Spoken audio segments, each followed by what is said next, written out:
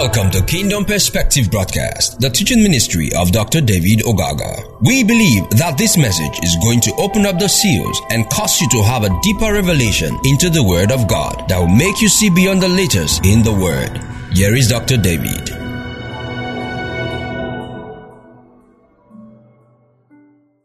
Let's pray. Father God, we just want to thank and exalt your name on this hour, God. We just come before you. Once again, we are here to receive instructions. We demand, Holy Spirit of God, that you grant us insight, wisdom, and revelation into your word. Cause our Jesus Christ to be edified, lifted up, that will come to the same dimension of the measure of the stature of your Holy Son, Jesus Christ. Thank you, Father God. In Jesus' name, amen. Praise God. All right, so we continue with our study on Revelation 14. I told you before that it's going to be a very long study because we're dealing with each and every aspect of this passage. So Revelation 14, reading from verse 1 to 2. Revelation 14, reading from verse 1 to 2. And Bible says, and I looked, and lo, a lamb stood on Mount Zion, and with him 144,000, having his father's name written in their foreheads. That's verse number 1. Praise God. Are you together with us? Those in the technicals, can I put that on the board?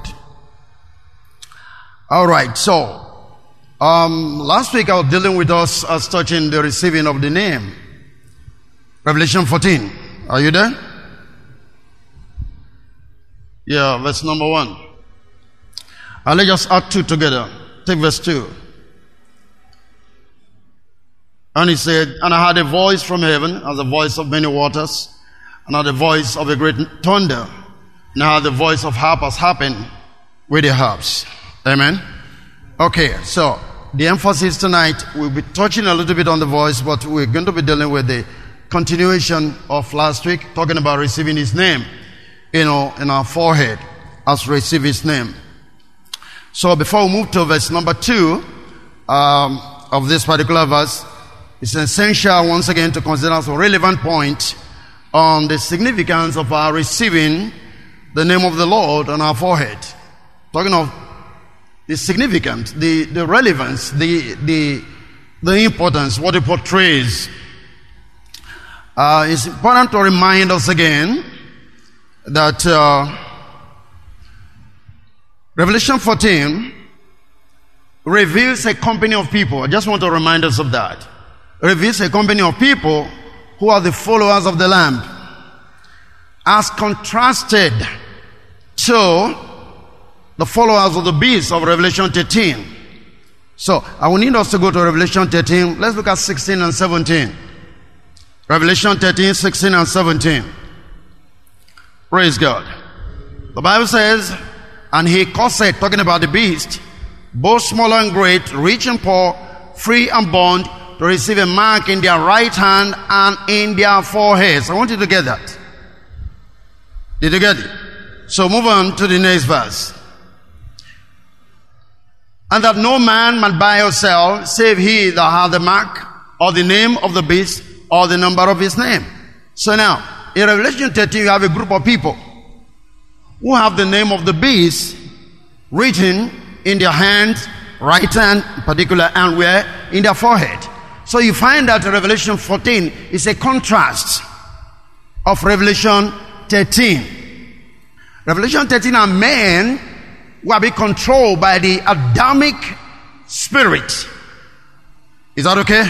Then Revelation 14 are men that are being controlled by the Spirit of Christ. Summary. And you got to understand that Revelation 13, the mark is still where? On their forehead. So that is why when you come to Revelation 14, begin to see that the mark also of the Lord is where? In the forehead of the redeemed. And I made you to understand to have a mark in your forehead is all just speaking about your mind. Your mindset, what controls you, how you live your life, how you live. So in Revelation 13, we have the beastly nature controlling a set of people. And then when you move to Revelation 14, you now have a different group of people who are following the Lamb, and they now have the mind of Christ, in summary. So, we have now a new spirit, not the spirit of the beast. Is it making sense to you? Yeah. So a group of people have the spirit of the beast, and another group of people have the spirit of who? Of Christ. And those are the people that have the name of the Lord written where? In their forehead. It's very simple. Praise the Lord. So you need to get this contrast, and it's very important so that you see that. So those who are basically in nature are earthly minded. They are carnal minded. That's just the main thing. Look at 1 Corinthians 15 verse 49, the A part. 1 Corinthians 15 verse 49. Praise God. 1 Corinthians 15 verse 49. As we are born the image of the earthly, we shall also bear the image of what? Of the heavenly. Who is the earthly? Adam. Who is the heavenly? Christ. The same two set of people. So, before we moved on to Revelation 14, we have the image of the earthly. And then when you move to Revelation 14, that is, Revelation 13 is the image of the earthly. Revelation 14 is the image of the heavenly. The heavenly speaks of Christ. Are we together? Are you following me? Very simple. So all such people who are still walking on the A part, which is the image of the earthly, they are the one that have the mark of the beast on their forehead and in their right hand. Is it making sense to you? All right. So that's the mark of the beast. The right hand. What's the right hand? I mentioned that to you before. Right hand is a place of power. That's why you find that Jesus Christ is sitting on the right hand of God. It's a place of power. So when you say right hand, you're talking about place of power in any system. So to receive the mark of the beast on the right hand simply means you're doing ministry, whatever, with another spirit, which is not the spirit of Christ. You find that fully explained to us in Mark chapter 9. We don't have time to go and read that. But remember, Jesus was saying, those who kind of distract or disturb. Remember, the story was, there were some people that were doing signs and wonders and miracles, but they were not part of the team of Jesus Christ, right? And John and so, they tried to stop them. So they came to Jesus. And they said, well, this guy performing signs and wonders, and yet it's not part of us, so we have to stop it. And Jesus said, you don't have to do that. And then he went to the story and began to say, if your right hand make you to sin, cut it off. If your right hand make you to sin, if your eyes make you to sin, cut it off. So, why would it be that your sin will be in your right hand? That's the same thing. So you're walking carnally. You're not walking with the Spirit of Christ. You understand that? And that's why when you teach it about, if your right hand make you to sin, cut it off, it's good to enter heaven with two hands than to enter with, with one hand than to enter with two hands and be born in hell. So my question always comes in this way. Why is it that it's only your right hand that makes you to sin? That's what we're going to explain. Amen? Praise the Lord. What Jesus was actually saying there was, if you're doing anything whatever power you are using, if it's not of God, if it's not of Christ, it's the wrong one. Whatever thought, mindset you are having, if it's not of Christ, it's the wrong one. Remember that statement he was making that to his own disciples. He wasn't telling them to other people. So he was talking to them in relation to their attitude and character and the estimation they have about the man that was doing signs and wonders. But people don't understand this. Jesus wasn't preaching that hell passage to everybody, in quote. He was preaching to his disciples because of their attitude towards the man that was doing signs and wonders. You go back and read it. Are you getting that? If your right hand, if your right foot, your eye make you to sin. You ask a question. if one part of you make you to sin, the whole lot of you go to hell. Now just think about it. How is it that it's your right hand? How is it that it's your right eye, whatever the case may be, the only that will make you to sin? Praise God. So it's actually talking about the power and the kind of mindset that you're having, all of that. And so again, we'll find that in Mark 13, that Revelation 13, talk about the name of the beast. And where is it written? In their forehead. Revelation 13:16. Keep it on the board, please. Praise the Lord. Are you following? Right. And because they're both to have a great, rich, and poor, and there is a mark in their right hand or where? In their foreheads. And I want you, this main emphasis I want you to get. So, the 144,000 on the other hand that we are dealing with, the overcomers of the beastly nature through the indwelling power of the Holy Spirit. The 144,000 are now overcomers of the beastly nature of Revelation 13.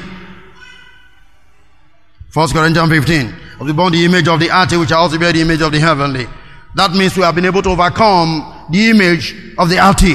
Now we receive the image of what? Of the heavenly. And where is that written anytime you receive the name? On the forehead. So, right now you have received the name of the Lord on your forehead. In contrast to when or before you became a Christian and you have the name of the beast, which is the mark of his name, on your forehead, meaning your attitude, your character was opposed to that of who? Of Christ.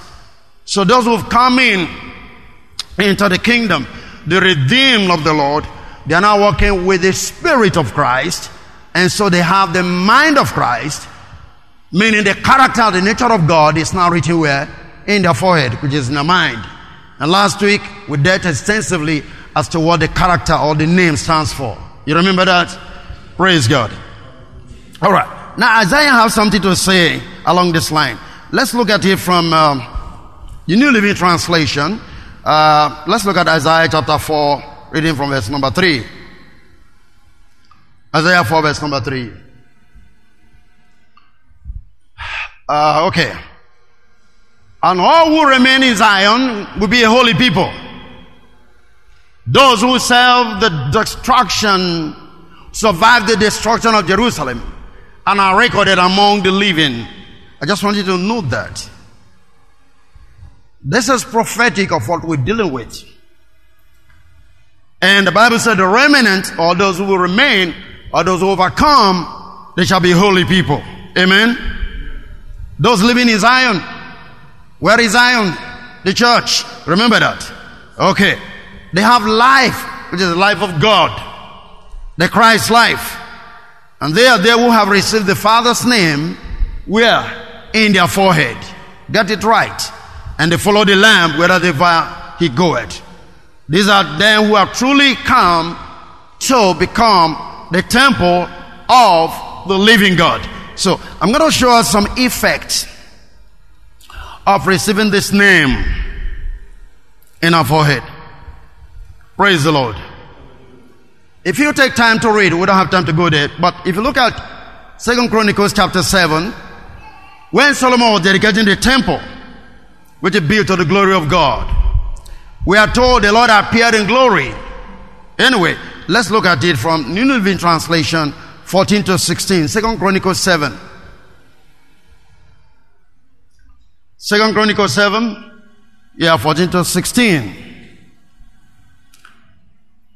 Then my people who are called by my name will humble themselves and pray and seek my face and turn from their wicked ways. I will hear from heaven and will forgive their sins and restore their lands. Okay? Move on. But remember, those who receive my name, my eyes will be upon, I'll be open, and my ears attend to every prayer made in this place. Hallelujah. Look at the next verse, go to verse 16.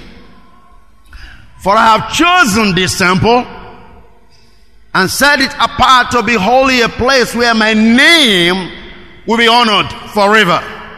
I will always watch over it, for it's dear to my heart. Hallelujah. It's like David saying, I am the apple of God's eyes. When you overcome the beastly system and you finally have received the mark of God, which is how to do with his name, on your forehead. You receive the name now on your forehead. You become a peculiar treasure to God. And what happened? He set you apart as a holy place, being His temple. He watches over you, and when you pray, He answers your prayers. Are you following this? Praise the Lord. It's very important.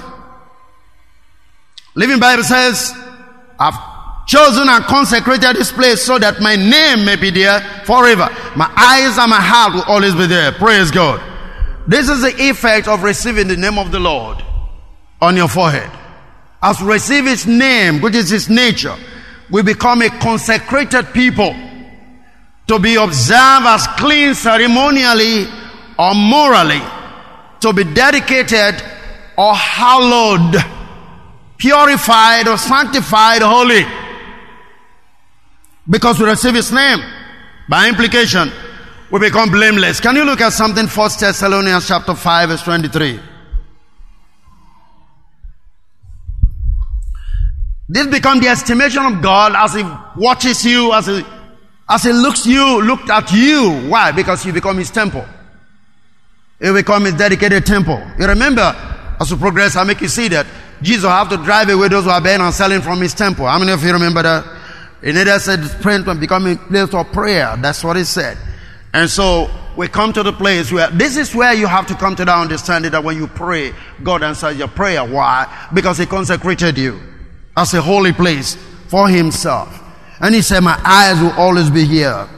And when people pray from this temple, I will hear. Do you understand that? And that makes you to understand, have that conviction and confidence that wherever you are, the Lord is watching over you. Can I hear an amen? Now, may the God of peace follow this. He Himself sanctify you completely. And may your whole spirit and soul and body be preserved blameless at the coming of our Lord Jesus Christ. Now, this is where God is taking you to, and is the one doing it. It's nothing that you can do by yourself. I will consecrate this place. I will sanctify you holy. May God sanctify you holy. Hallelujah. Spirit, soul, and body. Amen. And with that, His eyes, which speaks of His face and intelligence, the presence of His glory, and His heart, which speaks of His thought and mind towards us, will always be upon us continually. In other words, He watch over those whom He has set apart for His name, perpetually, not sometime, because His nature have been formed where? In such people. Amen. This is something that gives you confidence as a believer, knowing that God has consecrated you as His temple. His face you always behold, and He's always beholding you. He will reveal His face continuously to you. He's brought you to the place where when you pray, He answers. It's vitally important we get to this understanding. Protection is absolutely guaranteed by the Lord. Why? Because His name is upon your forehead. It's now temple. Praise the Lord. Therefore, because we have received His name, He's identifying with His nature, and so we share His glory with us because of His divine nature, which has to do with what? His character. I'm going to share something from the book of Zechariah, but before I read that, look at 2 Corinthians chapter 6. Let's look at 16 and 18 and see. 2 Corinthians 6, 16 and 18. And what agreement has the temple of God with idols? For you are the temple of the living God. Can I hear an amen to that? And as God has said, I will dwell in them and walk among them. I will be their God, and they shall be my people. Just because you are His temple, you have to be able to pick this and understand what God is saying when you truly become His temple. as he consecrates you and sanctifies you for himself. Look at verse 17. Therefore, come out from among them and be the separate, saith the Lord. Go not touch, nor what is unclean, and I will cleave, I will receive you. Amen? Praise the Lord. Now you can look at maybe verse 18 again. 18 says, I will be a father to you, and you shall be my sons and daughters, says the Lord Almighty. Did you get that? When you become his temple, as he consecrates you to himself, I will be your father. And you know what it means to be a father to someone. Like I was sharing over there in Bonnie. I've touched that briefly here. Sons live by inheritance, about the provision of the father. If God becomes your father, then you have to have that understanding that he's ready to make provision for you. Amen. Praise the Lord. At this stage, you become an heir of the father, just like Isaac was an heir to Abraham. You get that? Right. So when you are praying, you pray with conviction. What is the conviction? You know what belongs to you as a son, as a daughter in the house. You don't pray like you are approaching a stranger. You pray like you are approaching your father. Your language is straight to your father, what you want. And like I keep saying, that's why in Luke 11, it will tell you, nobody will ask for fish and will give him a serpent. You ask for bread and you get a stone. So that is not possible. If you natural man can do this to your children, how much more God who is your father? So when you are praying, so it's not about all the rattlings that we do sometimes. That's why Jesus said, it's not by much praying. And when you pray, don't pray like the hypocrites, with much words and amounting to nothing. You know what you want from your father, you go to your father and talk to your father about it. Are you getting what I'm talking about? You should be able to approach God as your father. That's what it says here. You are not approaching him like a stranger. And that's why I always like the prodigal son. I have always said this before. See, the prodigal son will go to the father and say, give me the portion that belongs to me. He knew he was a son. He knew he has a right in the father's house. He knew there is some property that belongs to him in the father's house. He was not going to ask questions or ask somebody else to pray for him to get those stuff. So he went to his father and said, let me get what belongs to me. And the father will not deny him because he has a right as a son in the father's house. He gave him what belongs to him. Are you following me? So when you come to the place of prayer, this is what you should do. You should have this conviction. You should have this understanding. Because he said, once you become my temple, I become your father. You become my sons and daughters. Amen? And he said, I will dwell in them. And one strong statement there. Go back again. Let me show you this. Go back to verse 17. Or 16 now. No, go to 16. What agreement are the temple of God with idols? For you are the temple of the living God. As God said, I would dwell in them and walk among them. I will be their God and they shall be my people. This is a covenant that God is making. This one said, I would walk among them. Just like you find in the temple of Moses. God told him, make the ark. I will come and dwell among you on top of the ark. So the children of Israel could go when they want to seek the face of God. They go to the temple. Is that okay? And then when they want to move, the glory cloud moves and follows them. They follow the glory cloud. But there's something I want you to understand here. When he said, I walk among them, actually in the King James said, I walk in them. And I prefer that translation in this context. Why? You can understand how Adam and Eve was in the garden. This is the picture it's painting. Adam and Eve were supposed to be children to God. Is that okay? And what happened? The Bible said they heard the voice of God in the cool of the evening. They could hear God. He was among them. And that's what we're saying. You can't be a child of God and you can't hear from your father. You are a stranger. Adam and Eve could hear from God. In the cool of the evening, they knew when God was passing by. And he said, I walk among them. The truth of the matter is, it's not walking among you separately, it's walking within you right now by the power of the Holy Spirit. So you hear God in the spirit of your mind. You can understand God in the spirit of your mind. You understand what I'm saying? Praise God. Going to where the scriptures have many as are led by the Spirit of God, they are what? The sons of God. That's how it works. He works amongst you, within you, by the power of the Holy Spirit. Praise God. Hallelujah. You getting this? This scripture, anytime I read it, it sends a message across my heart. It gives me extra conviction about my faith, my conviction about who God is, about my relationship with and to God. Amen. Hallelujah.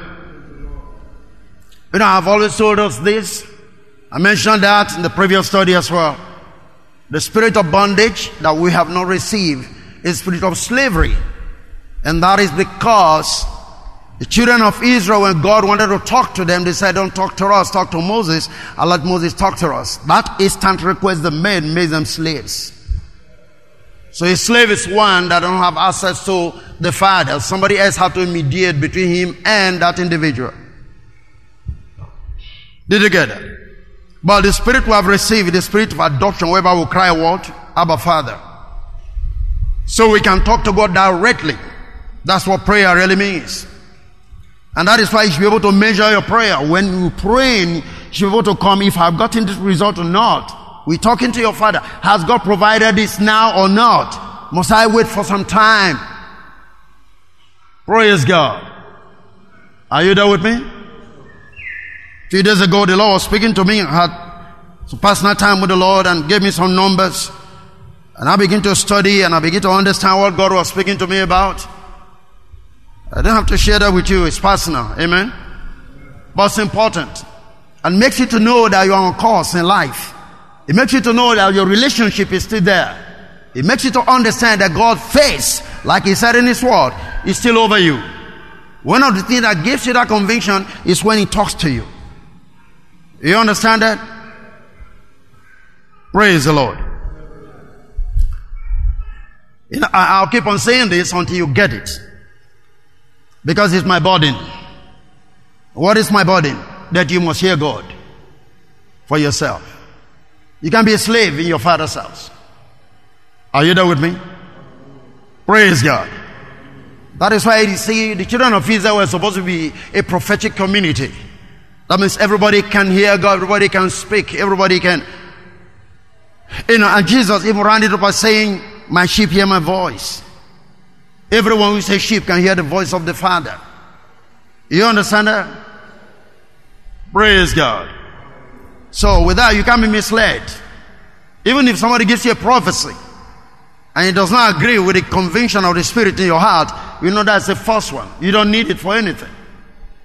Because every child must supposed to hear the Father speak to him.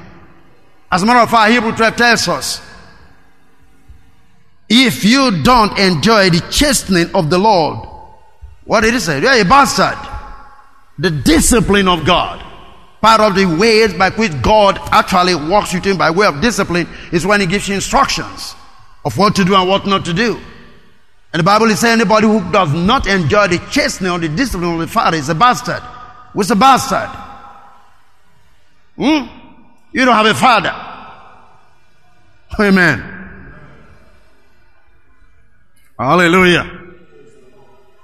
Okay, let's move down to something in the book of Zechariah, chapter 14. Let's take it from the Living Bible, or the New Living Translation. Zechariah 14, 20 to 21. Very interesting passage I want to share with you. Hallelujah. Okay, Zechariah, what did I say? 14. Zechariah 14, look at 20. Praise God. Did you get it? Or am I wrong with the translation? I was wondering. You're slow with your stuff. Here we go. On that day, even the harness bells of the horses. You know what it means? The horses, they put bells in their neck, harness them together, drive the caravan or whatever the case may be. Is that okay? The harness bells of the horses will be inscribed with these words: Holy to the Lord. And the cooking pots in the temple of the Lord will be as sacred as the basins used beside the altar. Now, I'm trying to make you see what we read before in 1 Thessalonians, right? Chapter 5. Talking about how God will make you, consecrate you, make you holy, spirit, soul, and body. That's what he's saying now. Now, he's describing the natural temple. And remember, he's talking about even the horses that are used. What he's trying to say, everything that man will make use of is going to be consecrated as holy unto the Lord. Is that okay? Go to verse 21.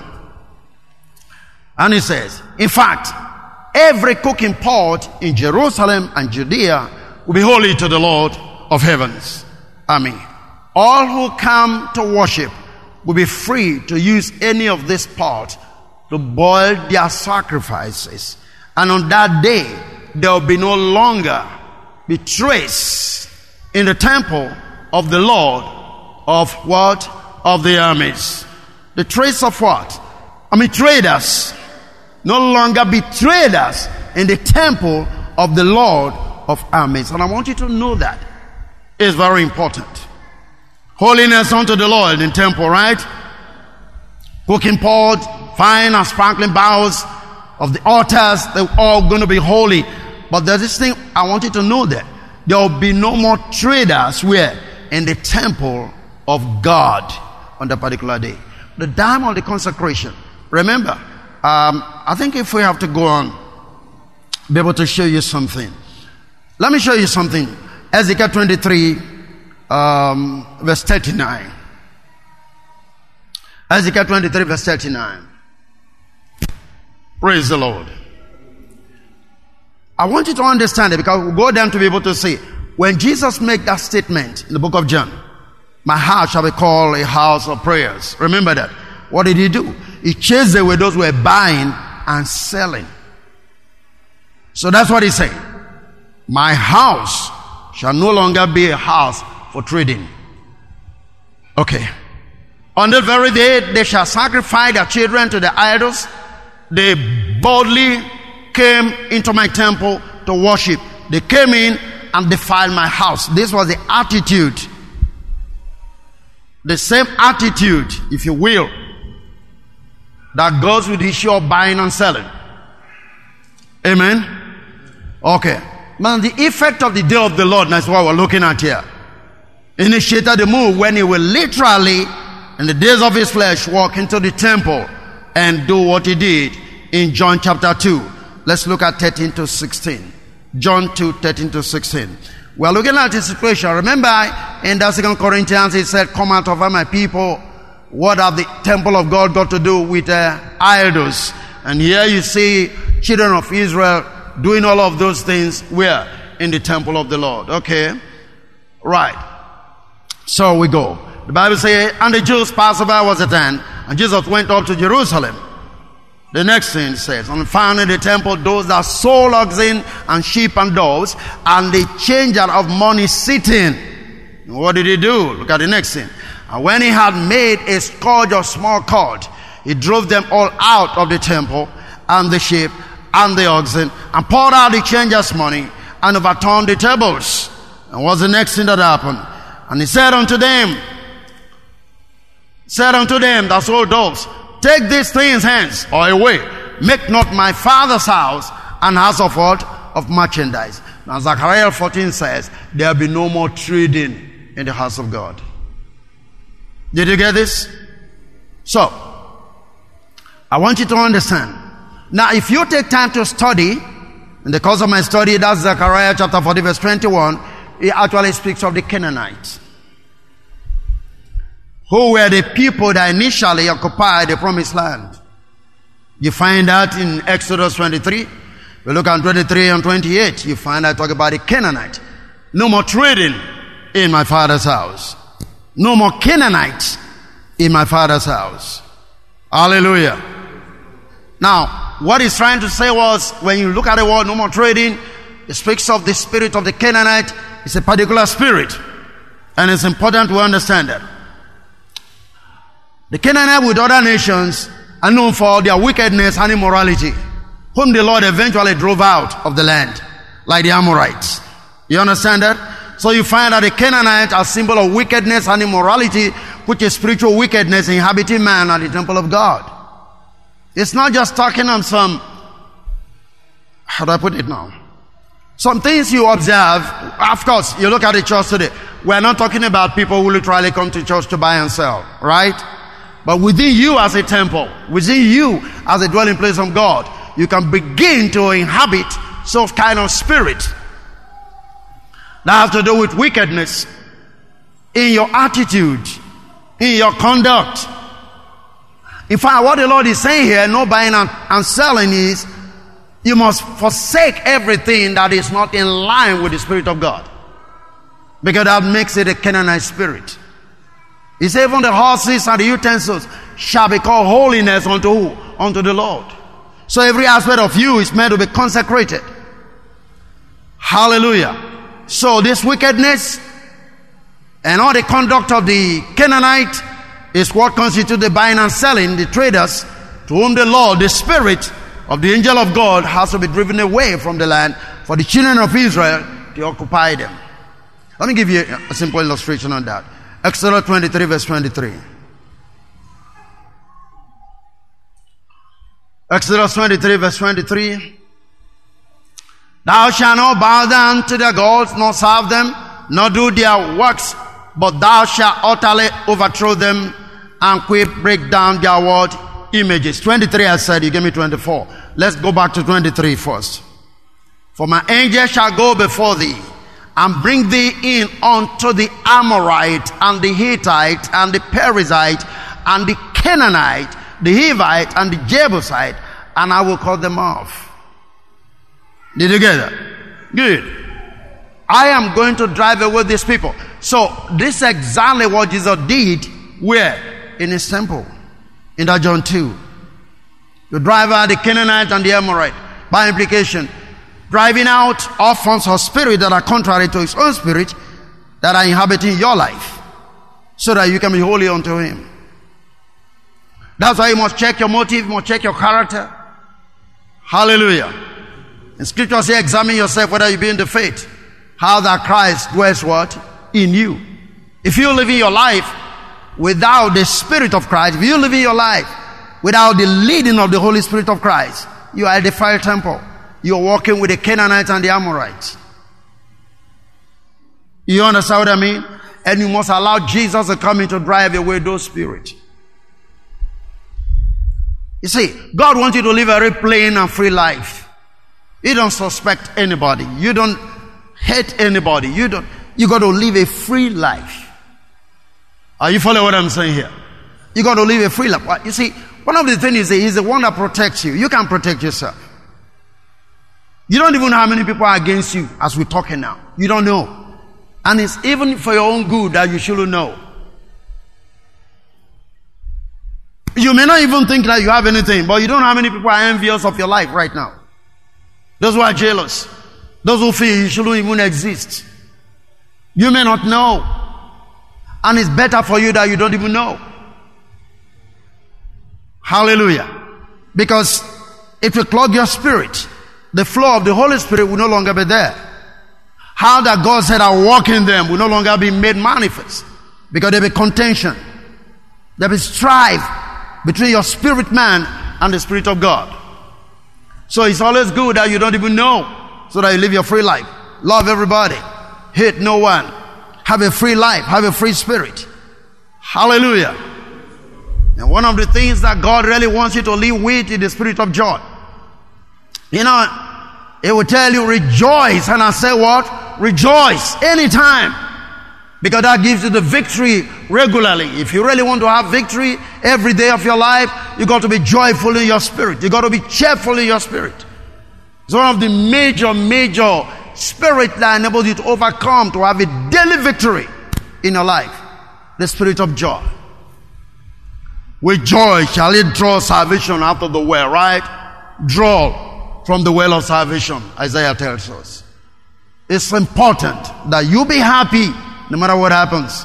No matter the situation, no matter the circumstance, don't let that spirit of cheerfulness and rejoicing be taken out of your life. Keep it up there. Hallelujah. Go with me to Ephesians 2, 21 and 22. Ephesians 2, 21, 22. In whom all the building, which is the temple, fitly framed together, grown into a holy temple in the Lord.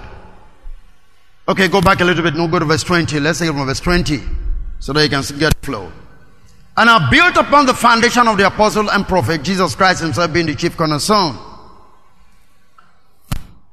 And verse 21. In whom all the building fitly framed together, grown unto an holy temple in the Lord. Verse 22. In whom ye also are built together. For what? Habitation of God through the Spirit. You are being built together through the habitation of God through the Spirit. So when God said, I'll walk in them, then you're going to understand what I'm trying to say. How does it walk in you? Through the Spirit. When you become His temple, He walks in you. He moves through you. That's why you must hear His voice. That you must know what He wants. That's why you must know what makes Him happy. Hallelujah. Praise God. So, go with me to Revelation 22 verse 14 and 15 now. Where God begin to dwell in your life. Amen. Blessed are they. Hallelujah. Blessed are they that do His commandment, that they may have right to the tree of life, and may enter in through the gates into the city. What city? The Jerusalem, the Zion. What's the next thing? For without, that is outside, our dogs and sorcerers, warmongers, murderers, idolaters, whosoever love it and make it what? A lie. Praise the Lord. When you come to this place where God begins to dwell in you, one of the things that you're going to be experiencing is the presence of God, the face of God, which is intelligent of God, be made manifest unto you. And when you talk about those who keep my commandment, those who keep the words, let's take something from 2 Peter 1 and 2 to 11. Let me show you something there. Take it from a simpler translation, if you will. 2 Peter 1, 2 to 11. Grace and peace to you many times over as you deepen your experience with God and Jesus our Master. Verse 3. Everything that goes into a life of pleasing God have been miraculous given to us by getting to know personally and intimately the one who invited us to God. The best invitation we have ever received. Hallelujah. I want you to know those words. Intimately. Look at that. Personally, we're getting to know Him what? Personally and what? Intimately. You must come to that place of total fellowship with God. Personally and intimately. All right. Go to verse 4. We were once given absolutely terrific promises to pass on to you. Your tickets to participation in the life of God after you turn your back on the world corrupted by lust. Let's look at the ticket. Go ahead. Verse 5. So, don't lose a minute in building on what you've been given. Complementing your basic faith with good character. These are the things that open the door for you into God's kingdom. What does it say there? Good character. Spiritual understanding. Is that okay? That's why you believe intimately with God. You come to the place of true spiritual understanding. How God walks, how God talks. Amen? What He needs from you. What's the next thing? Verse 6. Alert discipline. Passionate patient. Reverent wonder about God. Is that okay? What's the next thing? Warm friendliness between one another, between people. Hallelujah. And generous love. These are characters of the nature of God that you now possess that open the door for you to enter into the city, which is the kingdom of God. Friendliness and generous love, a dimension fitting into and developing the other. One another. This has to do with your fellow. Is that okay? What's the next thing? With these qualities active and growing in your lives, no grass will grow under your feet. Hallelujah. No day will pass without its reward. Hallelujah. As you mature in your experience of our Master Jesus Christ, no day will pass without a reward. Coming from who? From God. What's the next thing? Without these qualities, you can't see what is right before you. Oblivious that your old sinful life has been wiped off the books. If you don't have this character, you can't see what's ahead of you. You can't even know what God has in mind for you. You have become ignorant of the fact that you once lived a life that does not agree with the Spirit of God. Hallelujah. Look at the next thing. Verse 10. So friends, confirm God's invitation to you. His choice of you. Don't put it off. Do it now. Do this. And you will have life on a firm footing. Amen. And verse 11 says, the street paved and the way wide open into eternal kingdom of our Master and Savior who? Jesus Christ. Your character is so vitally important before God. Amen. So vitally important. That's what makes you to enter the city of God. Your character, your attitude. And I told you last week, how do you develop these characters? It is part of what? The nature of who? Of God. You remember that? It's part of the nature of God. That's why that 2 Peter I read, King James said we are put on the divine nature of God. We got the divine nature of God. And so we should be able to exhibit these characters. And the more we exhibit these characters, the Bible says no grass will grow under your feet. What that means is there is nothing negative that will be found on your way as you walk. The road paved, the way made open, an entrance into the kingdom of God. No grass will grow under your feet. Hallelujah. No wonder the Bible talks about the street of gold. And people really want to go into the street of gold. Remember that. Hallelujah. So this represents the spirit of the Canaanite, like I said before. If you lack these things, the nature of the fallen man that have been a hindrance to the life of God. On the other hand, we have eventually become the true temple of God, and so we have this life of God manifested to us regularly by reason of the character that finally we begin to put on. Let's read this final scripture for tonight, or let me say, Revelation 21, look at verse 25 and 26. You can read the King James, whatever translation you want. Again, hallelujah. Revelation 21. Are you there with me? 25, 26. The Bible says, the gate of it shall not be shut at all by day, for there shall be no light there. The gate of the city shall not be shut. Now remember, you are the city right now of the living God. Amen. The Bible said the gate shall not be shut at all by day, for there shall be no light there. The light there is no natural light. I have always explained this to you.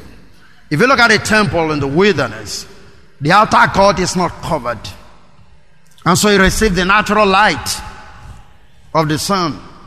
The middle court, you have the candlesticks. Amen. 7 candlesticks. Remember that. And that is showbread. But the most holy place, you don't have no natural light. You don't have candlesticks there.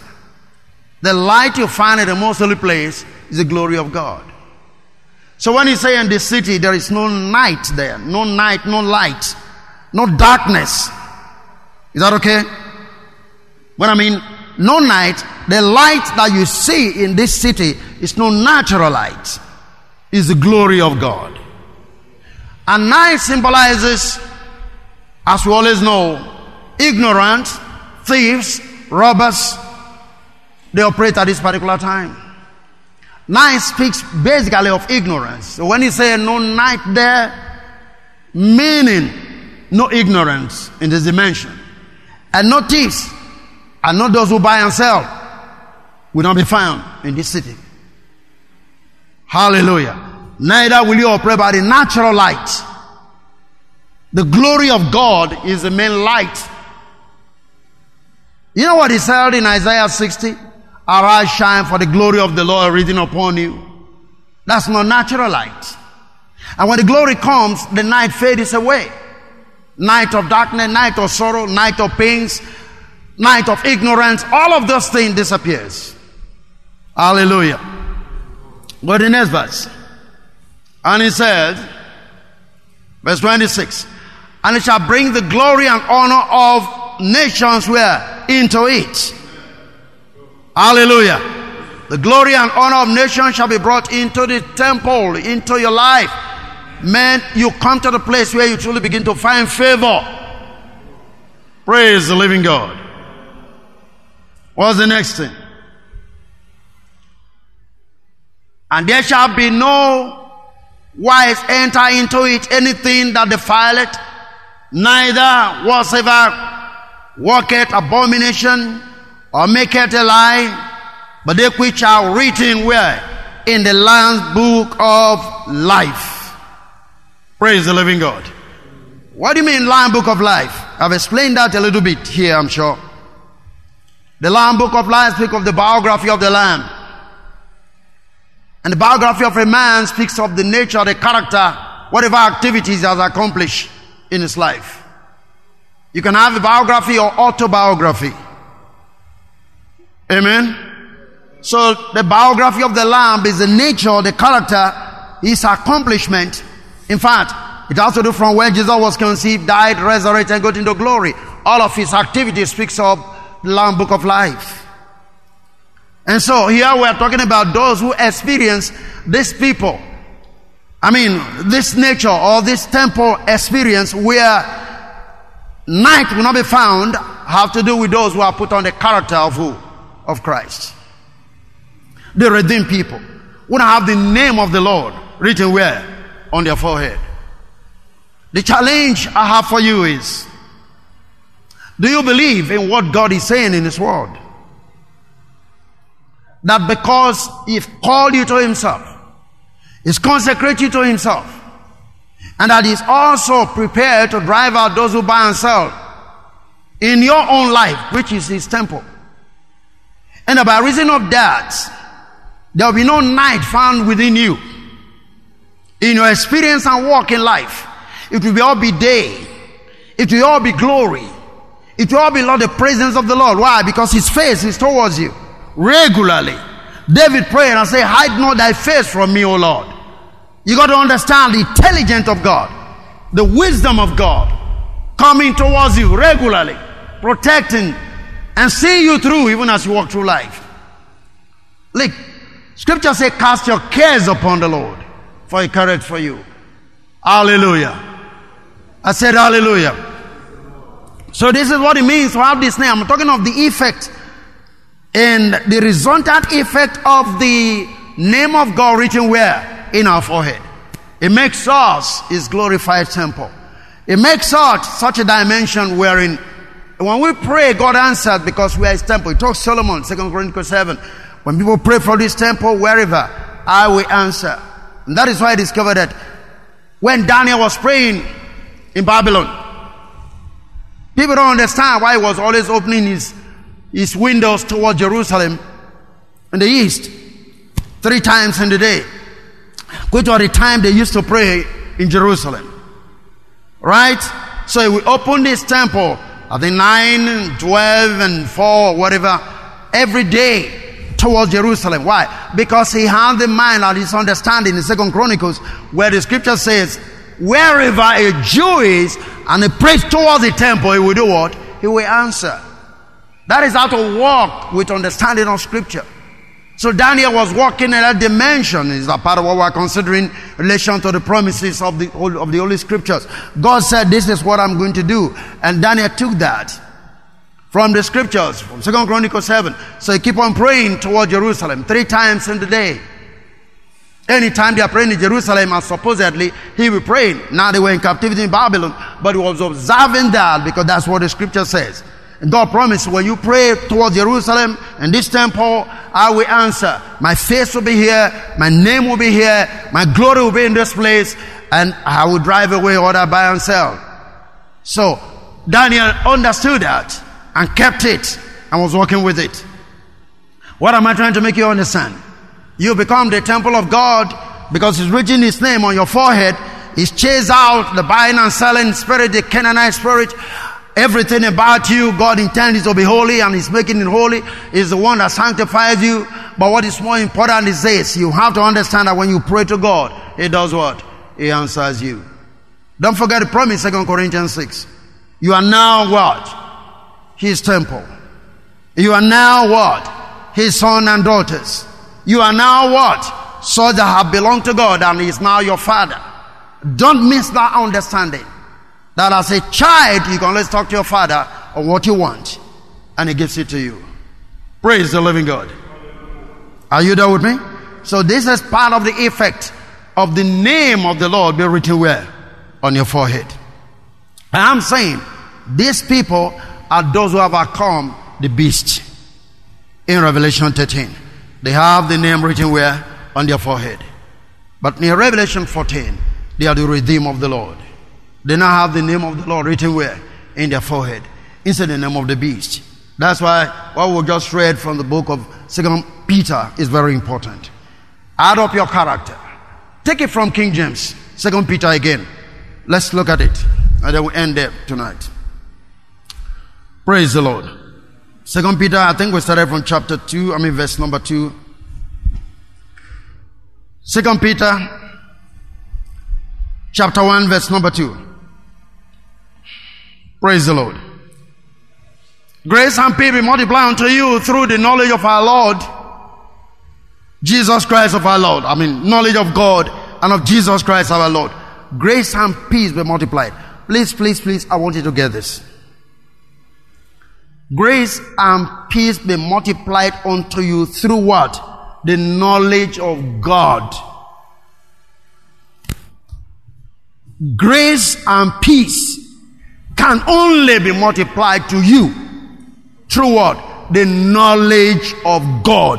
I want you to catch that. If that's your take home tonight, fine. Hallelujah. We all need grace to walk this earth, right? We all need peace. What the Lord is saying, you don't even need to pray for peace. You don't pray for grace. He made grace available. He made His peace available. So, but how do you acquire them? How do you get them? How do you get them on a regular basis? Through what? The knowledge of God and of our Lord Jesus Christ. So how much of the knowledge of God you have and of the Lord Jesus Christ guarantees the level of peace and grace that you experience. Did you get that? Are you with me? What's the next thing? Verse 3. Everything that goes into a life of pleasing God have been miraculous given to us by getting to know personally and intimately. I said, give me King James. Just leave it in King James, please. Praise the Lord. Hallelujah. According to His divine power, hath given unto us all things that pertain unto life and godliness, through, again what? The knowledge of Him that had called us to glory and virtue. Notice that again. The emphasis on what? Knowledge. Everything you need to live this life is already available. But you need to know it. Amen? That something has been made available doesn't mean you know about it. I was discussing with somebody today. You see, long ago slavery, even when they abolished slave trade, they were still practicing slave trade in Africa and other places. Why? Because there was no means of communication for people to know. But the law had been passed that slave trade had been bound. But men were still practicing slave trade. Even the same thing. Everything God you need from God have been made available. But you got to know it. That is why you must study the scripture. That's why you must pray right. Hallelujah. Hallelujah. Paul will pray, he said that I may know him and the power of his resurrection. I may know him and the power of his resurrection. It's not a prayer of God, give me, get, give me. It's just time wasting. Look at the next thing. Verse 4. Whereby has given unto us exceeding great and precious promises, that by these you might be partakers of the divine nature, having escaped the corruption that is in the world through lust. That's Revelation 13 again, 16, 17. Go in the next verse. And beside this, giving all diligence, add to your faith virtue, and to virtue knowledge. I need to understand the emphasis Peter is giving in this passage. How many times knowledge is mentioned already with just 3 verses or 4? What's the next thing? And to knowledge, temperance. You need to find out if you have patience, even towards people. Can you endure people? Can you endure their weaknesses? Hallelujah. And to temperance, what? Patience. And to patience, what? Godliness. What's the next thing? And to godliness, brotherly kindness. And to brotherly kindness, love. Brotherly kindness, love, which is charity. Do you have it? What's the next thing? For if this thing be in you, so go back and look at those things, and abound, they make you that you shall neither be barren nor unfruitful in the knowledge of our Lord Jesus Christ. So what gives you knowledge? Your relationship with people. You won't be barren. You won't be empty. That means you continuously be fruitful. You have to be fruitful regularly. And Jesus said that. You did not call me, I called you. I'll send you for that you must bring forth what? Fruit. If these things are in your life, you won't be barren of the life of God. What's the next thing? Verse 9. But he that lacketh these things is blind and cannot see afar off, and had forgotten that he was purged from his old sins.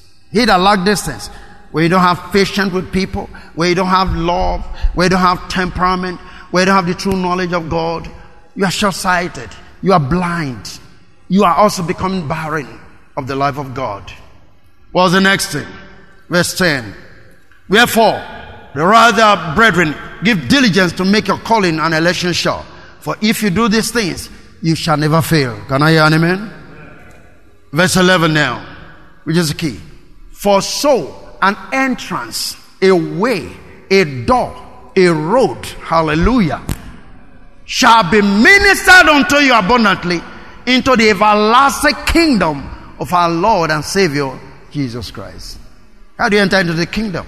Your relationship with people, the character of God, the knowledge of Jesus that you have. If you have these things, an entrance, a door, oh glory, a road shall be opened unto you into the kingdom, the everlasting kingdom of our Lord and of Lord Jesus Christ. What enables you to experience the kingdom is what we are describing in 2 Peter chapter 1, verse 2 unto 11. It's important you get these characters in your life. God, you see, I believe in the supernatural. You know that. I believe in the miracles, whatever it is. I believe in the gift of the Spirit. You know I speak in tongues. All of those things I do. But what is most important to God is the fruit of the Spirit. Because that gives you the character of God. When he said, let's make man an image after a likeness. The image and likeness of God is not your appearance. It's the nature of God, which is the character of God. He wants man to become like him in character, not in shape. God is not a black man. God is not a white man. So it's not a shape. If you think it's your shape, then how does God look like? Because if you bring a Chinese man here, he's different from you. And if you want to speak Chinese man, you understand that. But you see, where God entered a Chinese man, he speak like a Chinese. He entered the Yoruba man, he speak like a Yoruba person. What is important to God is not what you say, it's the nature, your character, your relationship with people. Is that okay? That's what brings his character to life. That's what brings his image to life. And then you begin to see what Jesus said. If you have seen me, you seen the Father. God wants to express himself through you. That is the ultimate. Praise the living God. And for that to happen, you must come to this accurate knowledge of who? Of God. Personal, intimate relationship and the knowledge of God and of our Lord Jesus Christ. And when that happens, a door will be opened for you into the everlasting kingdom of our Lord and Lord Jesus Christ. A door will be opened. It is God that opens that door. And this is a door that open, no man can shut. You remember the promises he made? If God opened a door, no man can shut that door. Praise the living God, somebody. I just believe that God has helped you tonight by receiving simple instruction on the name that's written where? On your forehead. It's not a literal name. It's the nature of God. It's the character of God. It's the attitude of God that he wants you to bear. For those who are redeemed, the 144,000, we've come to receive what? His character. I should be able to see God in your life when I look at you. Hallelujah. For the opposite of God is God. Opposite of God is not Satan. Because when I look at you, I see God in you. You see God in me. So the opposite of God is God. God bless you. Thank you.